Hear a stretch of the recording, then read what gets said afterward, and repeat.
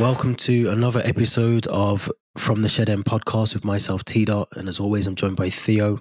What episode are we on now? I always forget. 28. I want to say 28, yeah. Episode 28. But how you doing, Theo? How's things? I'm good. It was good to be back at Stamford Bridge on Saturday and get the 3 points after 2 defeats on the bounce. So back to winning ways, and otherwise than that, I'm going to move into my new flat next week, which I'm excited about as well. So busy happy period. days. Busy period indeed, yeah. Yeah, definitely. As always, guys, if you're listening or watching on YouTube, you can follow us on our social accounts on @FromTheShedEnd on Twitter and Instagram. It's @FromTheShedEnd with underscores between each of the words. If you search for us on YouTube, you can find us at From the Shed End as well. Like, subscribe, comment, interact with us as well. We like all of that stuff. But let's take it to Saturday, Southampton. Big game. Ended at top of the league before international break, which is good. Results going our way. But let's take it back. Back-to-back defeat before that. We spoke about that in the previous episode. But coming into this game, we did have that sort of enthusiasm again that we were going to win. So what was your thoughts on the sort of line up the game? Obviously being there as well. What was your thoughts on all of that? It was a very wet day in London. That's what, I think it was wet everywhere. Off there, yeah. Got absolutely drenched walking back from Stamford Bridge at the end of the game. But it was good. It was good. Honestly, a good way to get the 3 points after, as I said, 2 defeats on the bounce. It was a confidence booster as well, I felt, because maybe, when you have 2 defeats, you start to get a bit nervous. You start to think, is this the right approach to games? Is this the right way forward? But I felt, I think we'll touch on it a bit later, but the referee didn't really do as many favours in the game. I felt VAR didn't until the red card. But I felt, things could have been 2-0 at halftime, and that would have been a really comfortable second half. But, Premier League being Premier League, it wasn't that straightforward. But line up, I thought it was good choice. I'm really pleased that Tuchel's finally started Loftus-Cheek, the first start of Loftus-Cheek under the Tuchel era. And it's well-deserved.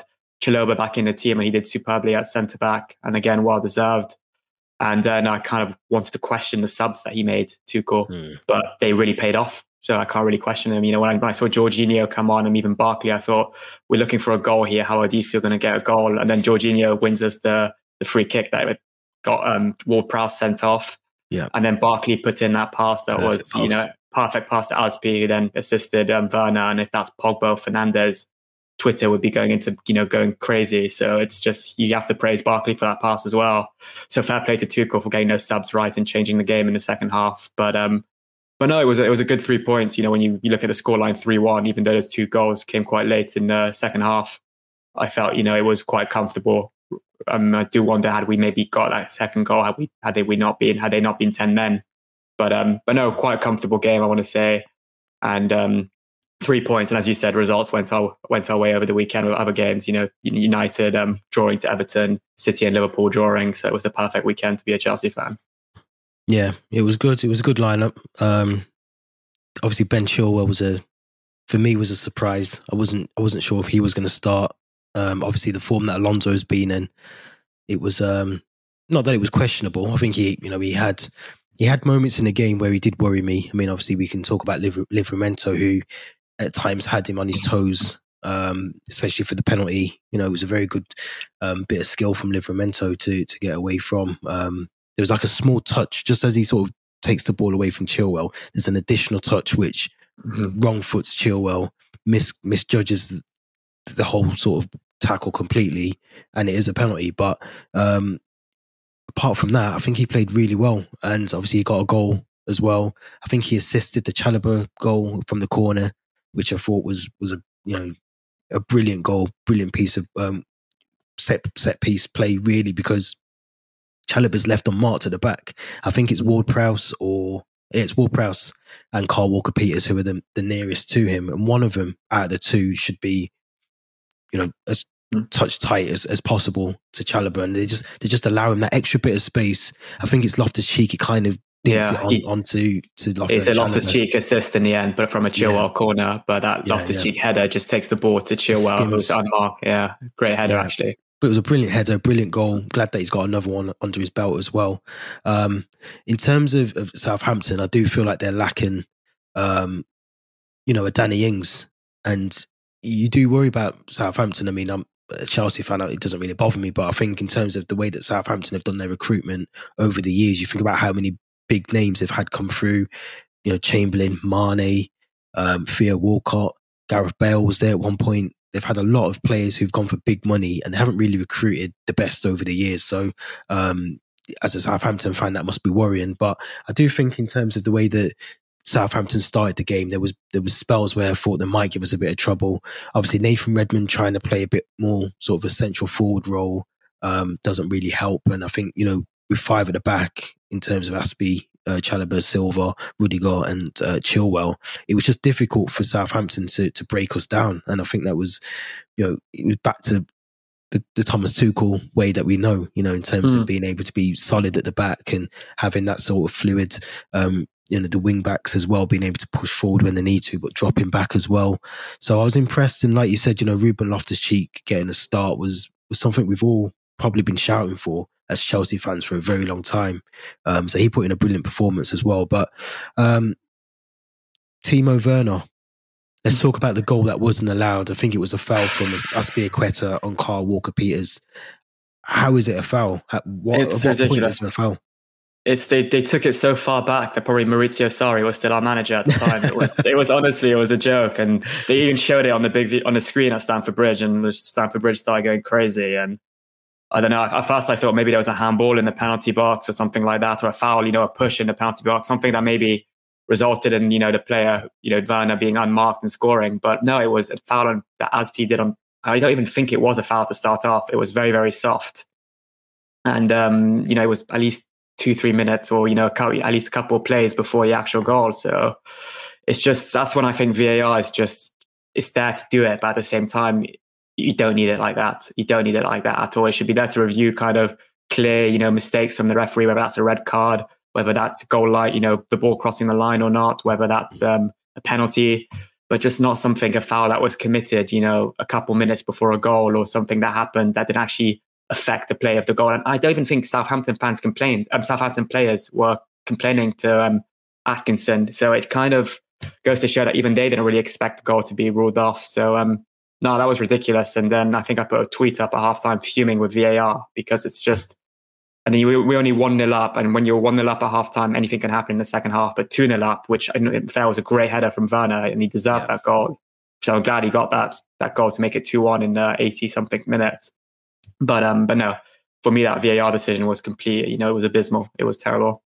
Yeah, it was shocking because I think, we've got to remember football's a contact sport. So there is going to be at points where, you might put your hand on a player's back or just make contact with the player, which is why it's called a contact sport. And I think I agree with you. There's only so many stages you should be able to take the sort of decisions back to. And I think that was, 2 or 3 stages of play taken place since then. Exactly. At what point are we're going to draw the line in the sand and say, well, hold on, that was a different part of play. We've now moved on from that. It just doesn't make sense to me. It wasn't even a foul anyway. So that's the more concerning thing that. And I always use this example. But FA Cup final, the handball from Ayoze Perez that led to the Tielemans goal. That was almost the play right before the assist, I think.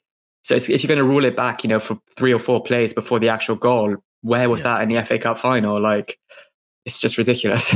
Yeah, no, it doesn't. It doesn't make sense at all. It doesn't make sense. No consistency. But there was some sort of, I was going to say redemption, but yeah, there was definitely some justice, I suppose. For me personally, I think you mentioned it before. I don't think Ward-Prowse was a red, if I'm honest. I know he's coming from the back.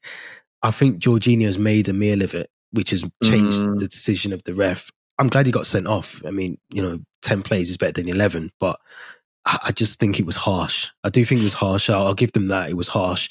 But I do think Jorginho did make a meal. It was almost like, sniper in the crowd, shot, that kind of ball in theatrics. But we don't know. I mean, he did come through from the back, which, in football, they tell you that you can't do that.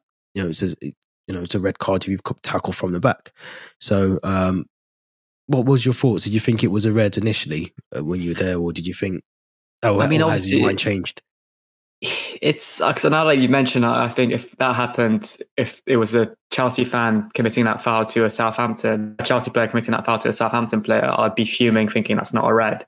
But maybe there's a bit of Chelsea biasm and the fact it changed the game that I will say it's red. And the ref did go to the screen and review it for a couple minutes. So he did, take time to actually took his time to look at it and review it.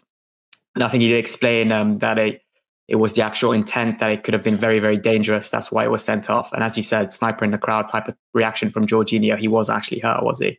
He got up kind of very soon after, but he tried to make a meal out of it to maybe get Ward-Prowse sent off. The one thing I will say, he got nothing of the ball, and it kind of a dangerous part of his foot, pointing towards Jorginho's ankle. So that's when you start to think, slightly different, a couple centimeters up or a couple centimeters below, and that could be, a very, very bad challenge that could actually have Jorginho off on a stretcher.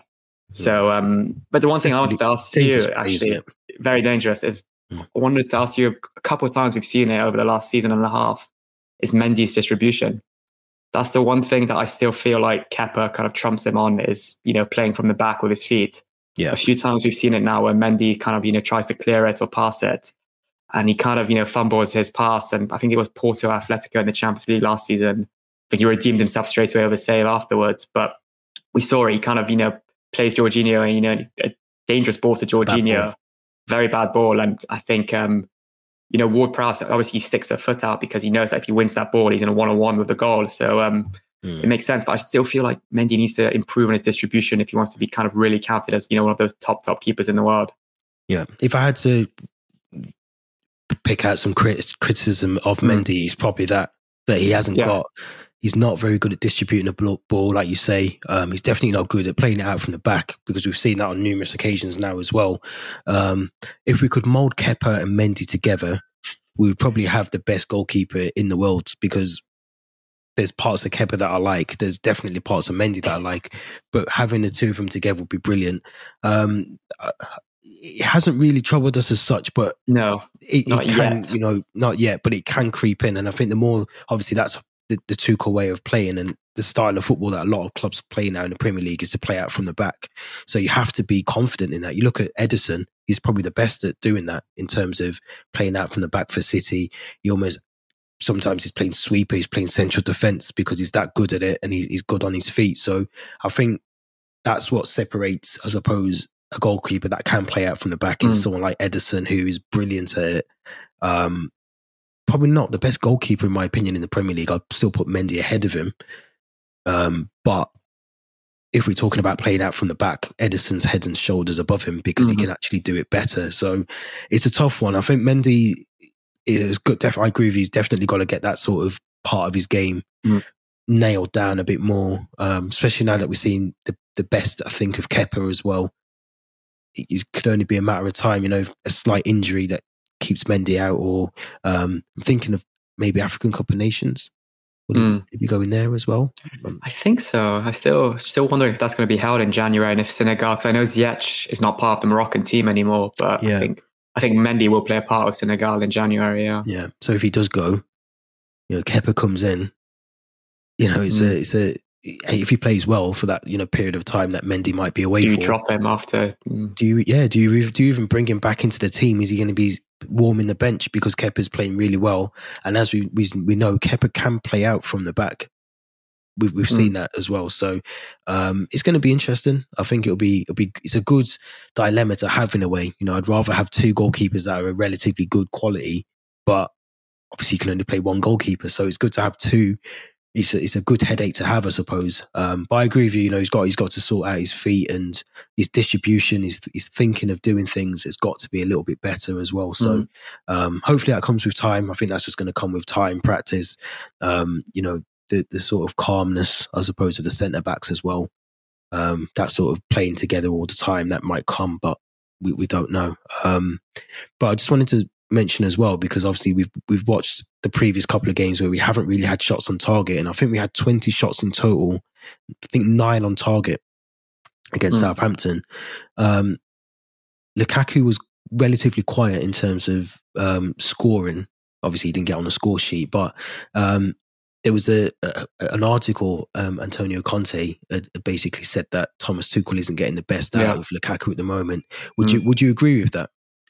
I think we saw what he's capable of doing in his first couple of games against Arsenal, and even Champions League, his heading ability against Zenit. But I think he, as you said, he has gone a bit quiet recently. And I do think that's maybe the football we play and the formation we play with Tuchel. And then maybe he hasn't really had many games yet with Mason Mount potentially, who's maybe our most creative player. And even Reece James, we know how good Reece James is with, delivering the ball into the box. But yeah, I kind of do agree with Conte. I don't think we've seen the best of Lukaku yet. I'm still expecting a 20-goal season from him. I think he's on, how many goals is he on now? He's on, I want to say 3 or 4 Premier League goals. I think it might be 4 Premier League goals. Or maybe 3. Two against Aston Villa, 1 against Arsenal, I think, yeah. But yeah, I think I saw, with Vardy and Salah on 6 now, you're starting to think, this is when you start to look at who's in the race for the golden boot. But I do kind of agree with Conte, but at the same time, maybe he got so, used to Italian football. And, he did come relatively late in the transfer market to Chelsea, I think midway through August, something like that. So I still think maybe he needs a bit more time under Tuchel to gel. But I still think, once we have that kind of bought him, that service, he'll be fantastic. And we saw glimpses of that, again in the Arsenal game when he was just bullying defenders, creating space for, the wing backs and playing with his back to goal. But I do kind of want to see him a bit more on the ball as well. That's the one problem I think he's kind of dealing. But that's maybe almost a compliment to him that he's so good that he's just man-marked out of the game by like 3 or 4 defenders at times. I think it was against the Juventus game. As soon as he gets the ball, I think Delete, Bonucci, and maybe another player will just surround them, all 3 of them together.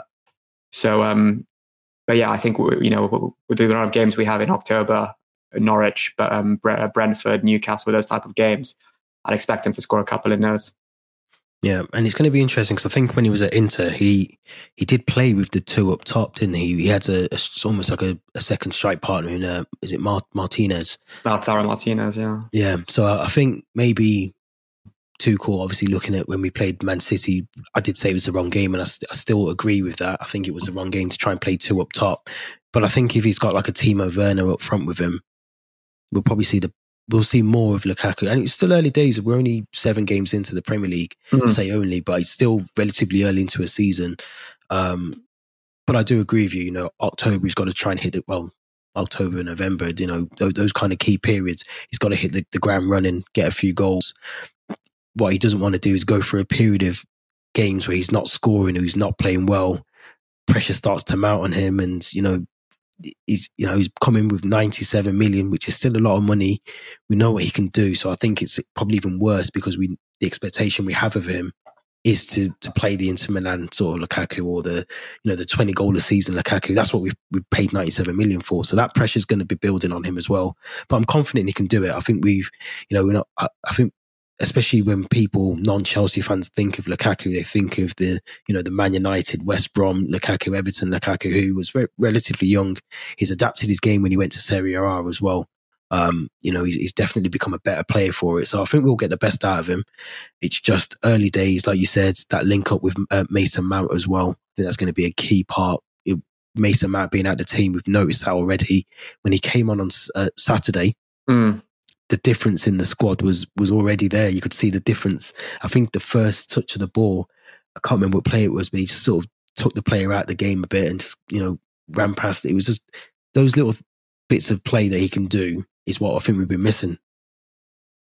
Yeah, definitely. As I said, the game against Southampton, it was kind of one of the substitutions, Mount, Barkley and Jorginho. They were fantastic when they came on. And I do agree, once we have that link up with Mount and Lukaku, I do think he'll get that service, those balls that he needs. We saw it a couple of times, I think, in the Liverpool game at Anfield. Some good passes between, I think, Havertz, Lukaku and Mount. I do kind of think, I do like the Werner Lukaku, front 2. I do think Werner's capable of taking defenders out of the game or creating space for Lukaku. But I think it's just a nice choice for Tuchel to have, that kind of dilemma, which kind of 2 players or 3 players to start up front. And we haven't even mentioned Ziyech or Pulisic yet. So, And even Hudson-Odoi, who had a very good game against Southampton, I felt, playing in his natural position. So I think, those are kind of amazing, attacking options that we have to partner Lukaku. But I still think that the Mount Lukaku link up will be the most important for the season if we want Lukaku to get close to that 20 goal mark. Yeah, I'd agree with that. And I think hopefully we get to see that as well. Like we've said, there's some important games coming up, so fingers crossed we can see that from Lukaku. But let's talk about Antonio Rudiger, who at the moment is kind of sitting in limbo by the sounds of things. He's obviously clearly happy to stay at Chelsea for the right amount of money on his new contract that's currently sort of pending.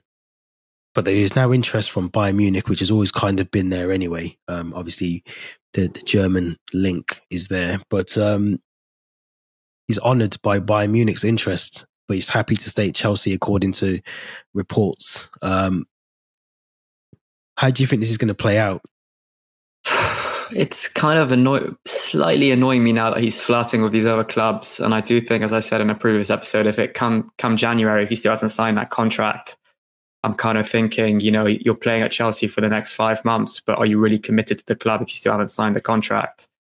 And I do think this is a new trend now with footballers. We're seeing it a bit with Mbappe at the moment. It's almost letting their contract run out at the club in the hope of maybe getting more money, in terms of wages at their new club, because they're not paying, a big transfer fee that maybe they can allow to pay more wages and also a higher agent fee. So I think maybe that's what Rudiger's agent is trying to do with him. Tell him, if you run down your contract at Chelsea, you can get more money at another club, and I can get more money as an agent as well. But I still think he is committed to Chelsea. I don't see why he'd want to go elsewhere than Chelsea at the moment. He's playing under a German manager. He's got German teammates. He's, probably one of our best players at the moment. He's really reliable, and we do need him at the end of the day. We lost Tomori, in the summer, and I think Rudiger was probably a reason why we lost Tomori based on his form, and the same with Christensen, Silva, and even Chalobah in pre-season. So I do think we need to sign him down to a new contract. I don't think we should be paying him anywhere near what he's buying. I think we're saying 400,000. Yeah, something ridiculous like that, which is probably they can afford to pay that simply because they're not paying a fee for him from Chelsea. Maybe if they're getting him on a free, but if he wants 200,000, I know that's a lot of money for a centre back, but if you get him for a 2 or 3 year contract on that money, then I say do it. But I just kind of a bit fed up of seeing all these articles and rumours of him flirting with these other clubs. I'm seeing Madrid one day, I'm seeing Munich the next. There's always been that interest from PSG, and Tuchel's even admitted that when he was manager of PSG, he said that he wanted to sign Rudiger. So I still think it's a bit of interest from PSG that's still there as well. But no, if it comes January, if he still hasn't signed a new contract, that's what I'm starting to think. Maybe he's not as committed to Chelsea as I thought. Yeah, and I think it's going to be sort of interesting, because I think at the obviously if we can keep him, he's been probably the best centre back we've had so far this season. Maybe in line with Thiago Silva, who I think is obviously well experienced, world class. He's just on the other side of his footballing years. So I think keeping Antonio Rudiger is key. I think paying him 400,000. I think Lukaku's on 325, but he's meant to be getting goals. I expect that from a striker. A centre back, it just seems a lot of money, 400,000 a week. And I would say that about any player, whether it was Mason Mount or whoever. I just think £400,000 is a lot of money a week, and I personally don't see us even entertaining that kind of offer from Rudiger. I think we've offered 135, maybe increasing that up to 200,000 as a sort of top level. But it'd be a shame to lose him. It's a weird one, because I don't want to lose him, but I wouldn't want to see him do an Aubameyang, I suppose, and sort of go quiet. He signed a deal, went quiet, stopped scoring. The money was there. He wasn't really, you lose interest. I think, players lose interest when they bring in those big contracts. But got a comment down there, double his wages, 255,000. Yeah, maybe. But I think at the same time as well, again, I don't want to give him 250 grand a week and then he downs tools and he starts being sloppy. We've seen it with Rudiger before. He's not always been the Rudiger that we're seeing today, or, in football. He's not always been the best centre back, and he has had a lot of, he's prone to mistakes, which he seems to have ironed out. But, it's a lot of money. So I think if he's committed to Chelsea, 200 grand is a reasonably, it's a lot of money a week. I'm sure anyone who's played football before at any level, 200 grand's a lot of money. So I just think if he wants 400 grand, Bayern Munich will pay that by the looks of it. Let him go. It's probably better for us. We can get this resolved as soon as possible. Don't really want this going into, the beyond January and that sort of stage where, if we are trying to win a Premier League, you want all your players focused on actually trying to win the league rather than trying to hear all the rumours in the changing room about Rudiger's contract as well. But it's going to be interesting. Yeah. The one thing that I think is if we offer him that kind of money, what's to say a player like Christensen, another centre-back who's playing brilliantly, says, well, I deserve higher money as well. If Rudiger's getting that much and I'm putting, equal performances as him, I would deserve that much. Or even, a midfielder who's a similar age to Rudiger's, maybe Jorginho, saying like, I'm in line to win the Ballon d'Or. Why can't I be paid, over 200,000? So it starts to kind of have that chain effect or snowball effect where you're thinking, if you offer one player that much, next thing a couple other players will want, to be, matched on Rudiger's wages. And I think this is all stems from the fact we tried to sign Koundé and we offered him, I think it was 180 or 200,000. So that's another kind of thing we need to consider if it doesn't have that effect on, other players' contracts that maybe don't really deserve that type of money just yet, at least. So we need to consider that as well. Yeah, and I do agree with the comment down there. He is probably one of the best defenders, not just in Europe, I think in the world for me. I think he's that good. Replacing him would cost more, potentially not, because I think when we, yes, in a transfer fee it will, but I think in terms of Koundé, who, like you just mentioned, we were going to get him, he wasn't going to cost us, I think it was 180,000. I think we was going to pay him a week in wages, which is 20 grand less than what I think Rudiger's asking for at the moment. So, I do agree. Costs around 30 million, 4 or 5 years for a defender. Replacing him will cost us double, even triple. But sometimes if the player doesn't want to be at the club as well, you've got, that is just the price you pay. If the player wants to move on and go to another club, I think it's just a price you pay as a club. You lose a player because they don't want to be there. You can't keep him. The deal's not going to be done if he doesn't want to sign it. So we either sell him or we let him go for free as well. So it's a lot to take in.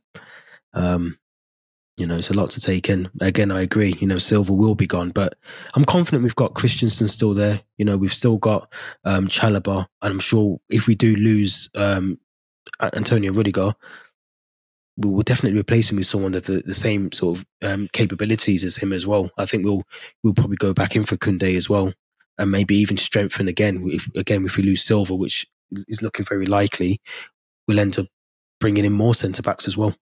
Offer 80 million for Tomori to buy him back as well. Yeah, that's a Chelsea way of doing things, isn't it? So I think it's going to be interesting. I think we'll definitely see how that one pans out as well. But another good bit of news, I suppose, if you're a Chelsea fan, Roman returns. Roman Abramovich is back in London officially. Not sure for how long. I think he's used an Israeli loophole. So he's got Israeli citizenship, which has allowed him to come back into the country, into the UK for the first time since 2018. The visit is purposely, I think, for visiting family, but Chelsea is also his family. So does that mean that he's able to come to a few games? What's your thoughts if you can see Roman back at Stamford Bridge?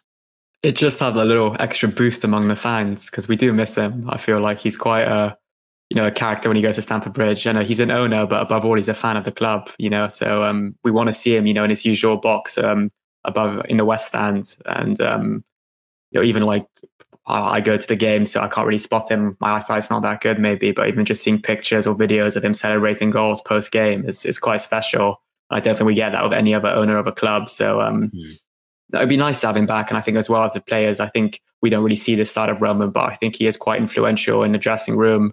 He travels to Porto. He was there in Munich with his family. We do want him, to be there supporting the club, chatting to the players, club captain Azpilicueta. I'm sure has got a good relationship now with Abramovich.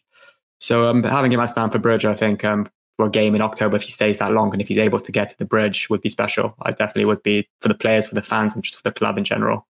Yeah, I think even just visiting Cobham, I think that would just be being able to go there and speak to some of the players that he's potentially never really met. apart from maybe, Porto after the Champions League final, but just seeing him on a day-to-day basis, working on the training ground or having that closer relationship maybe with Thomas Tuchel as well, which is something that, as Chelsea fans, we haven't really seen our owner been able to do since 2018 because of those restrictions. But it's going to be, from what I've been reading, I think it's going to be difficult to get him to a game because, again, he's not allowed around any of his assets. Obviously, Chelsea being one of his major assets in terms of owning the club. So if you can find a loophole to get back into the United Kingdom, I'm sure you can find a loophole in getting into Stamford Bridge, which will be brilliant for the fans, like you say. Just knowing that he's there as well might even boost some of the players. Just maybe to give them another 10%. Work a bit harder, just knowing that he's there as well. So there's a lot to take in, and I think it's just good to have your owner in the club, in the stadium as well, and around the club, like you said. So it's going to be interesting. I think he's here for a couple of months. I think obviously he hasn't got to go back anytime soon. So it'd be interesting to see if we can maybe get him a disguise and get him into Stamford Bridge or something. But it's going to be interesting. I just thought we'd talk about that briefly. So it's good to see Roman back in London anyway. Whether that's at Stamford Bridge, we'll soon find out, I think, in a couple of days. Next game being Brentford. So hopefully you might get a little secret backdoor into, I was going to say Griffin Park. It's not Griffin Park anymore, is it? I can't remember. Brentford Community Stadium, I think it's called now. I was going to show my age a bit there, but yeah, let's hope Roman gets into some of the games. Good to see him back in London. But let's get on to the fun stuff. Let's talk about some memorable Chelsea kits. I had to go all the way back to 93, I think. Okay, I haven't gone that far back. I had to go back to 93. And the only reason is because I vividly remember 93 being the reason I fell in love with Chelsea, was because at the time I had a Commodore 64. You probably don't know what a Commodore 64 is. It was a computer. It was an old computer console, but it was sponsored. The sponsor was Chelsea. So basically Commodore sponsored Chelsea. So the liking was from there.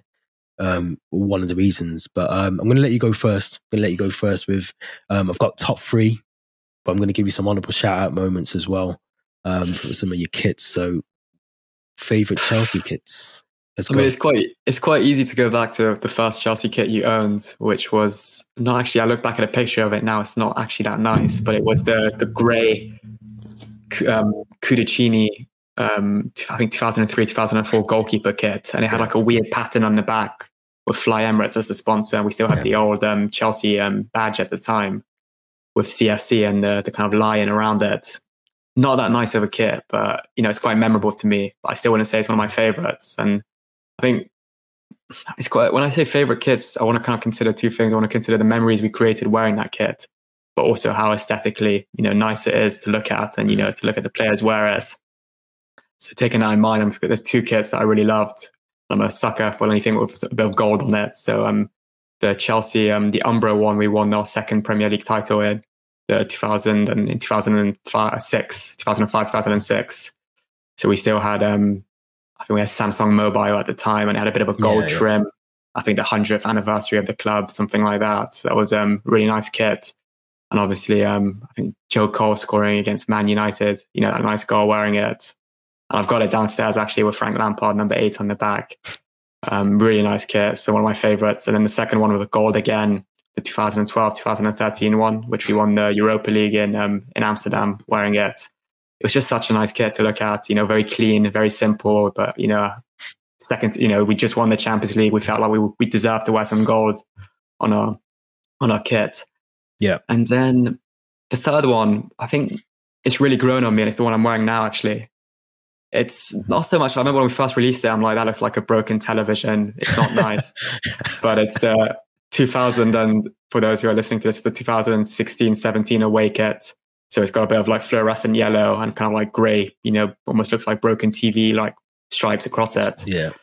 And the reason it kind of grew on me is just the matches we played in there. I remember under that first Conte season were just brilliant. Obviously I think a couple of Leicester away games that we won in it. Everton away, we won that really comfortably over Pedro Rocket, I remember. But obviously the one game that just stands out is West Brom away when we won the league. The Batshuayi, scoring in there quite late on in the game wearing it. And then obviously seeing all the players celebrate in the dressing room. We had Costa, Hazard, Fabregas, David Luiz at the time. Oh yeah. It must have been a special. Yeah. I remember it's like even I think West Brom fans were selling their tickets to Chelsea fans, for ridiculous prices. Yeah. But yeah, I think those are my top three. I don't want to say from the last 20 years maybe, because I could go further back and have some Autoglass kits that really stand out. But I think so. I'm sure you're going to bring up some ones from the 90s. I've got some in the vault, but I'm just going to go back to the comments here. So 2003, 2005 kit. Classic. That was a brilliant kit, really was. Last season's kit was awesome as well. I'm assuming you mean the home kit, but yeah, I'll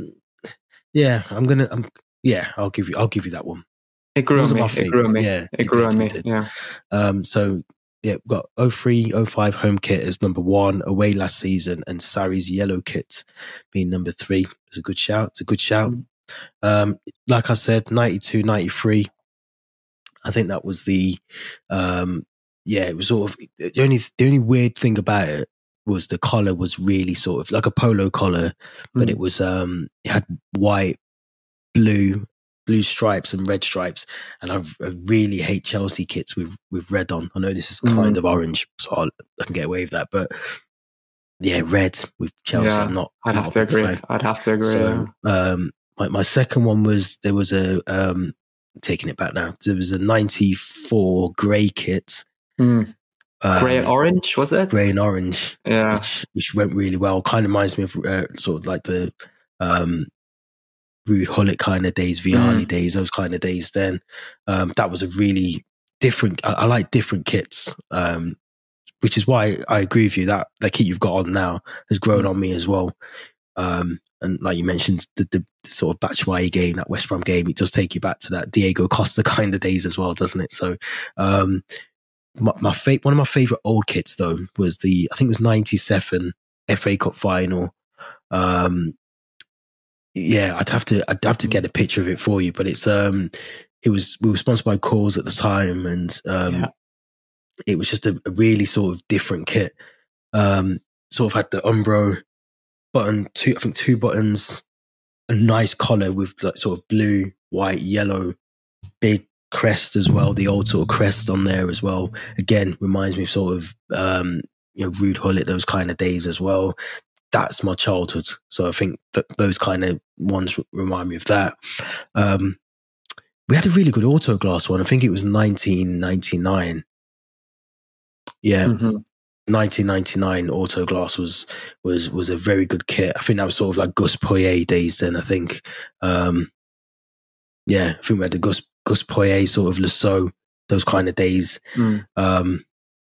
You did take some of my faves actually. 2005 was my favorite one. Yeah, that was my favorite one. The 2012, 2013. I think that's the Europa League one, wasn't it? The all gold Samsung gold. That was probably my favorite kit actually. I don't actually wear it. I can't wear that one. That's going to be framed. But my favorite one actually is the one that I've got on now.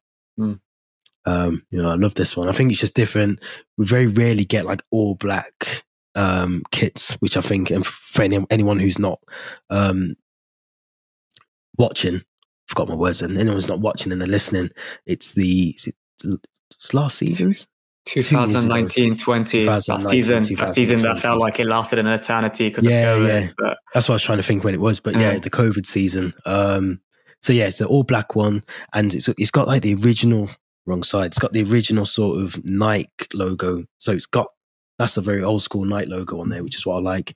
The only thing I don't like about our kits at the moment is the side sponsors. I hate side sponsors on kits. I hate them. It's very sort of Americanized, and I hate that. Could be worse. Could be sponsors on the back, which is even worse as well. But then my kits, I do think we've gone back to sort of the Nike kits. I prefer the quality of them. I think when we had, I remember having I think it was an Adidas kit, I think, and I played football in it, and it was brand new as well. And someone just went to tackle me, and the whole shirt just came apart, like literally just ripped. So they were never of good quality anyway. So yeah, I was disappointed. A brand new kit as well. You can't put them in a tumble dryer either, I feel. If not, the whole it comes printing away. just comes like off and it looks like a desert or something afterwards, like a sand desert. It's horrible. I've made that mistake before. I think I've made it with this one as well. But yeah, those are my kits. And yeah, definitely Gus Poyet comment there. Gus Poyet, the So legends. I'd have to agree. I think one of the kits that I mentioned reminds me of Iron Robin, the 2005 yeah, that kit just reminds me of Iron Robin and Frank Lampard in his prime as well. You got to think about Lampard was in his prime then, so the Mourinho days, the good Mourinho days, the sort of Mourinho where he was charismatic and funny and all those things that we just wanted in a manager. He was doing that for us, so those are my sort of favorite kits. But this is probably the overall favorite one. But the 2005 gold kit is probably my memorable kit as well. Yeah, we've each picked an away one that I think Batshuayi's created a good memory for us in. I think West Brom away for me and Ajax away in that black and orange one for you. But yeah, and another thing about that 2005-2006 kit, I just remember being quite young and watching the Chelsea parade.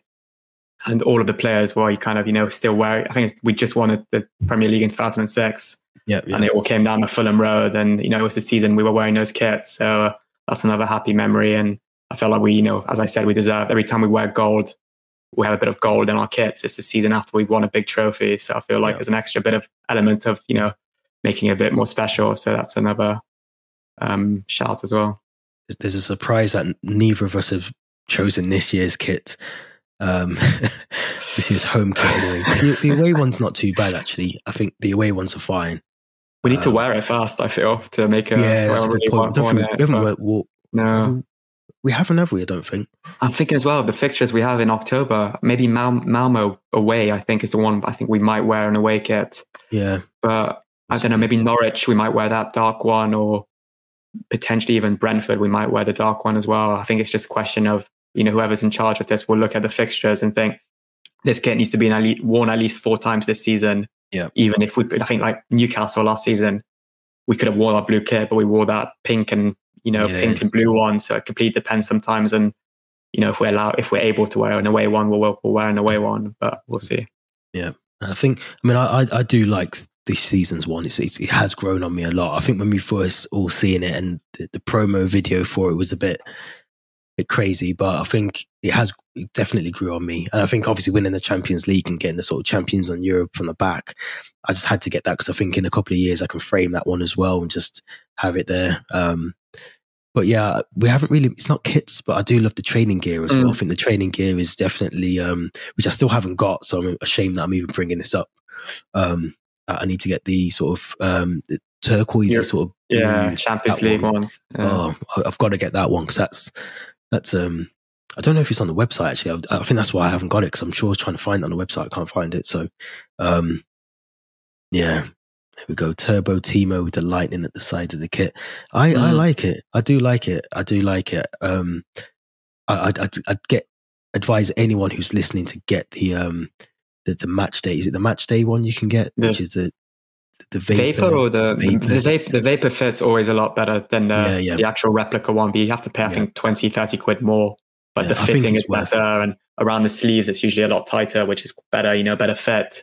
But like I got the Thiago Silva home one from last season as a Vapor and the fit is perfect, absolutely perfect. I made the mistake of getting the cheaper version on the home kit and it's very thin as well. The material's not the best on it, so it's almost see-through.